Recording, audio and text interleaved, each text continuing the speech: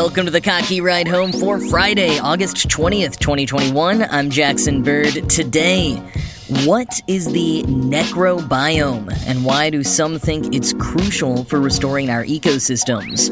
More and more zoo animals across the U.S. are getting their own special animal vaccines, but why doesn't your pet cat need one? And Disney's animatronics are getting a huge AI makeover. Here are some of the cool things from the news today. So I talk a lot about fossils on this show, and when discussing how a specimen ended up in the place where we found it thousands of years later, the explanation is often something like the animal got trapped somewhere or died of some injury, and then it just stayed there, exactly where it perished for millennia. It wasn't moved or somehow disposed of. But how often do you encounter that now? Huge animal carcasses just left out to decompose exactly where they died? I mean, sure, you may encounter the picked-at corpse of a smaller animal in the woods on occasion, but even those often get cleaned up by park rangers eventually. The huge carcasses of predators that turned into some of our more famous fossils, well, those kinds of animals don't even really exist anymore, and many smaller ones have been domesticated, earmarked, essentially, to be turned into food or killed by human hunters. So we just don't see huge dead animal bodies littering the land anymore. As Isabel Kaminsky puts it in BBC's Future Planet, we have sanitized the land of the spectacle of death. But did all those carcasses play a key role in our ecosystem? Would leaving more dead animal bodies out in the open help restore deteriorating ecosystems? That's the theory of scientists who study the necrobiome. Coined by Eric Benbow, a forensic entomologist and microbial ecologist, the necrobiome refers to those animal carcasses and the species that depend on them. Quoting BBC, "The many species of the necrobiome perform essential roles returning organic matter and nutrients to the food chain and removing potential sources of infectious disease. Some play other important roles in the ecosystem, for example, as pollinators." End quote. To paint you a picture, here's an excerpt from a 2015 article in The Atlantic discussing the role of the necrobiome in human forensics. Quote, "A body falls in the woods, and although no one is around to hear it, a clock starts ticking. It's not made of gears or springs, but of bacteria, fungi, and other microbes. The corpse dumps a huge flood of nutrients into the earth, a blend of fats and proteins that stands out among the carbohydrates typically found in leaf litter. Quickly, a dedicated coterie of bacteria, fungi, and nematode worms emerges to dine on this artisanal feast. There's this complete overhaul of the living community in the surrounding area," says Jessica Metcalf of the University of Colorado Boulder. "These colonizing bacteria are found ubiquitously in soils, but are usually rare. When animals die on top of them, it must be like manna from heaven, and their populations explode. Dead animals are big, concentrated blobs of protein and fat, and these microbes are lurking in the soil, ready to start eating our bodies when we die," says Stephen Allison from University of California, Irvine, end quote. So corpses are excellent for the ground, for the nature around them, but they're also good for fellow animals, scavengers in particular. Or at least that's the theory. There hasn't traditionally been a ton of funding devoted to the study of decaying animal flesh or carrion. For one, it's just, not the most pleasant of topics. It reminds us of our own mortality. It also smells awful. Benbow calls decomposing vertebrate carcasses, quote, "naturally repulsive, even for those of us who study it," end quote. Plus, nature is actually very good and efficient at breaking down dead bodies, which is great for the aforementioned reasons, but makes it tough to get in there and study it before it decays too much, and that's if you can beat a scavenger to the punch. Quoting the BBC, "Despite such hurdles, in recent years the field has blossomed. Early studies in the 1950s and 60s found a general and predictable process of decomposition as a carcass moves from death to bones, and there are now researchers in every environment and biome, from deep-sea abysses to mountain ranges, studying how carrion decomposes and the effects of that decomposition on ecosystems." Jennifer Petchel, an entomologist at Michigan State University, says technological advances in biology, chemistry, and computational sciences have helped. These have vastly improved our capabilities to answer specific questions with increased accuracy and precision. From what we do know, there is reason to worry. A paper in Global Change Biology examining scavenger studies from around the world found that hunting and the loss and modification of habitats had a big impact on the number and diversity of vertebrates feeding on animal carcasses. The researchers warn that scavengers are unlikely to be performing their roles in the ecosystem as well as they could be, and make the case for management and conservation actions to preserve scavengers worldwide. End quote. Fortunately, a major study is about to be underway in national parks across Germany. Starting in September of next year, researchers will be leaving animal carcasses to decay on the ground and using camera traps, soil sampling, and genetic tests to study the effects on scavengers, invertebrates, and the land itself. Quoting again from the BBC, "One accidental experiment in death ecology might hold lessons for the German project. In the Oostvaardersplassen Nature Reserve in the Netherlands, one of the oldest rewilding sites in Europe, the sudden death of thousands of large herbivores during a cold snap several years ago showed researchers that large carcasses can significantly increase the numbers of invertebrates. It benefits vegetation, too. The research found a big increase in plant matter around the carcasses months after the animals had died. But the deaths also sparked public concerns about animal rights, and the number of animals in the reserve has since been limited. Separate research into a herd of reindeer killed by lightning in Norway in 2016 found that the animal carcasses provided a hugely important temporary source of nutrients for a wide range of species, including golden eagles, ravens, and wolverines." End quote. Now, in addition to the relative lack of research on its benefits, intentionally leaving out carcasses or placing them there faces hurdles on a sort of public relations front. It has to be explained to people, which can be a sensitive subject, and it can occasionally attract unwanted scavengers and cause issues for farmed animals, not to mention nearby tourists and other human visitors not privy to the experiment being run. But ecologist Christian von Hormann, whose research in the Bavarian National Forest is informing the study in Germany, believes that people will eventually understand. It's about the environment and the survival of many different animal species. It's a positive thing, even though it can look gruesome, and reminds us perhaps unfavorably of mortality and the cruelness of the world. But von Hormann reminds us that it's very natural, and we need to let that natural order play out. Maybe there's even some beauty in that.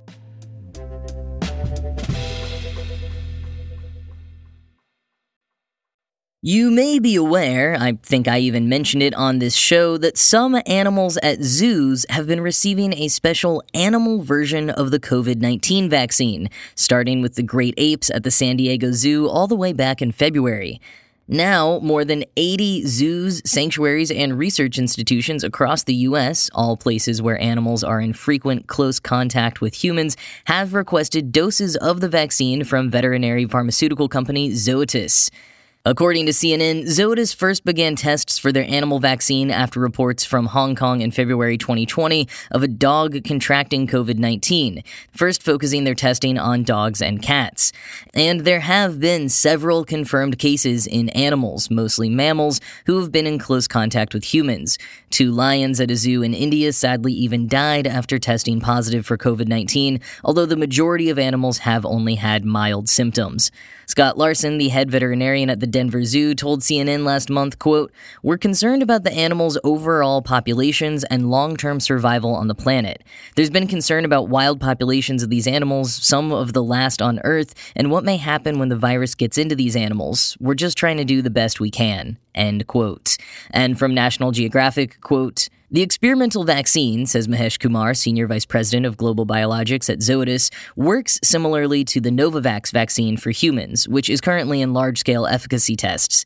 Instead of using mRNA, like the Pfizer-BioNTech and Moderna vaccines, a viral vector, like the Johnson & Johnson vaccine, or a live virus, it uses synthetic spike proteins to trigger the same antibodies the live virus would. The vaccines are being distributed to zoos on an experimental basis. The U.S. Department of Agriculture is not considering commercial approval of any of the vaccines for animals, with the exception of mink on fur farms where outbreaks have spread widely," Kumar says. At least 12,000 mink have died from COVID-19 on fur farms in the U.S. alone and are believed to have transmitted the virus to humans in some cases. Prior to each shipment, Zoetis must get case-by-case approval from both the USDA and state veterinarian where the zoo is located, end quote. For now, Zoetis is only focused on the US, even though they've had many requests from abroad due to the logistics of even domestic distribution.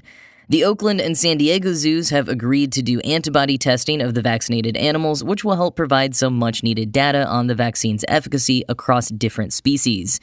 With zoos so focused on vaccinating their animals, you may be wondering, should you vaccinate your pets? The World Small Animal Veterinary Association, or WSAVA, says no, or at least not yet. There's no evidence yet that pets like cats and dogs can transmit the virus back to humans, and in all documented cases, they've had relatively mild symptoms.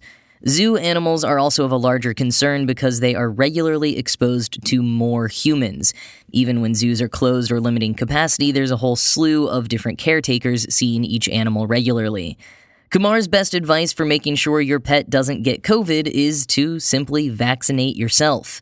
And while it's unlikely that approval for Zoetis would ever get to the point of it being available for everyone's pets due to all of the red tape and complications there, can you just imagine if we somehow ended up with more dogs vaccinated in some locations than humans? I mean, the Oakland Zoo in California, where more than half of their animals are fully vaccinated, technically has a better vaccination rate than some U.S. states right now.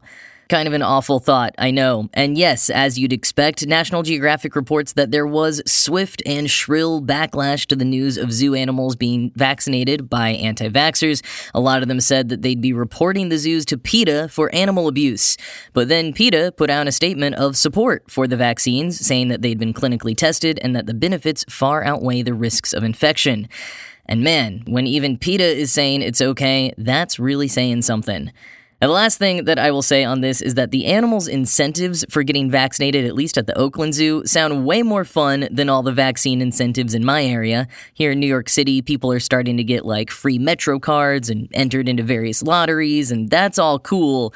But the Oakland Zoo baboons got fruit snacks, and the gibbons got marshmallows, the tigers got beef tenderloin shish kebabs, and Kern the brown bear got to eat whipped cream straight from the can. I mean, let people pound a can of whipped cream or a whole bag of cookies after the jab and just see how many more line up to get it.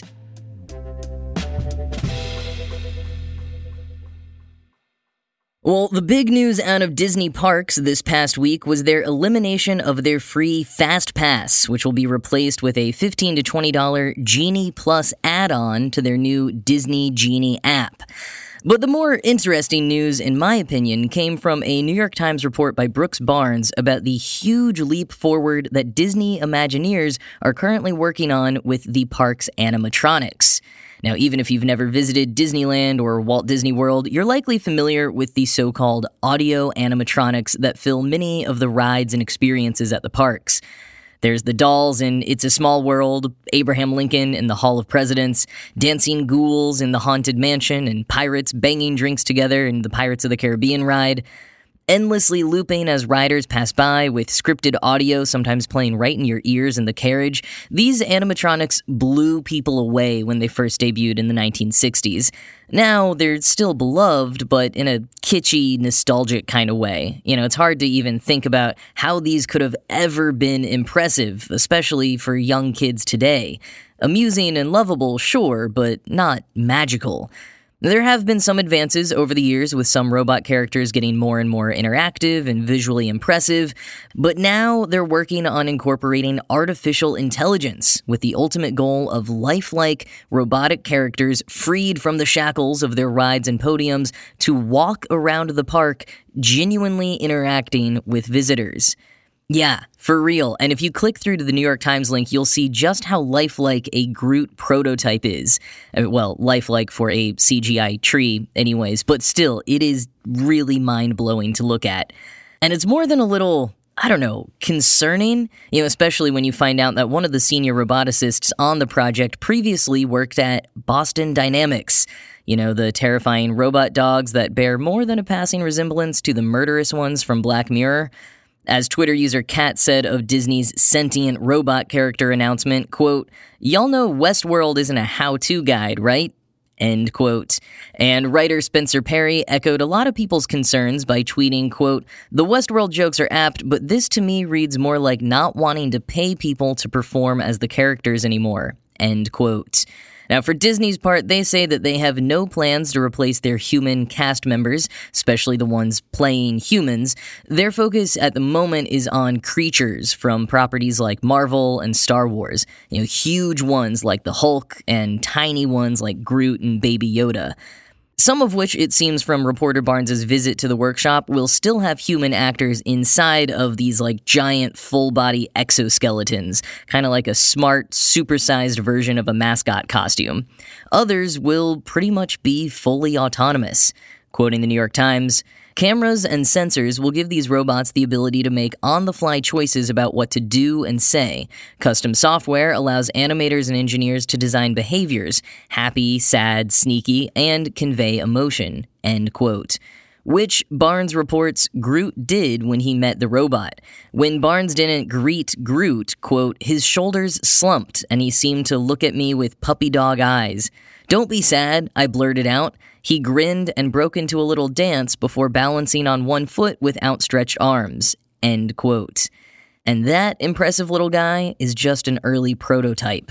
Leslie Evans, a senior Imagineering executive, spoke of the next steps, saying, quote, "All of this technology must disappear, which takes a crazy amount of engineering. We don't want anyone thinking, that's the most sophisticated robot I've ever encountered. It has to be, look, it's Groot." End quote.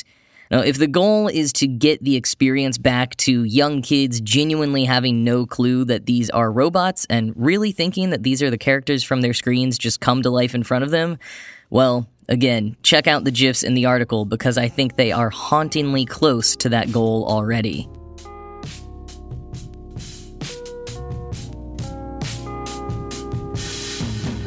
Alright, well that is it from me for this week, but as always, this show was produced by Ride Home Media and Kottke.org. I am Jackson Bird, and I will talk to you again on Monday.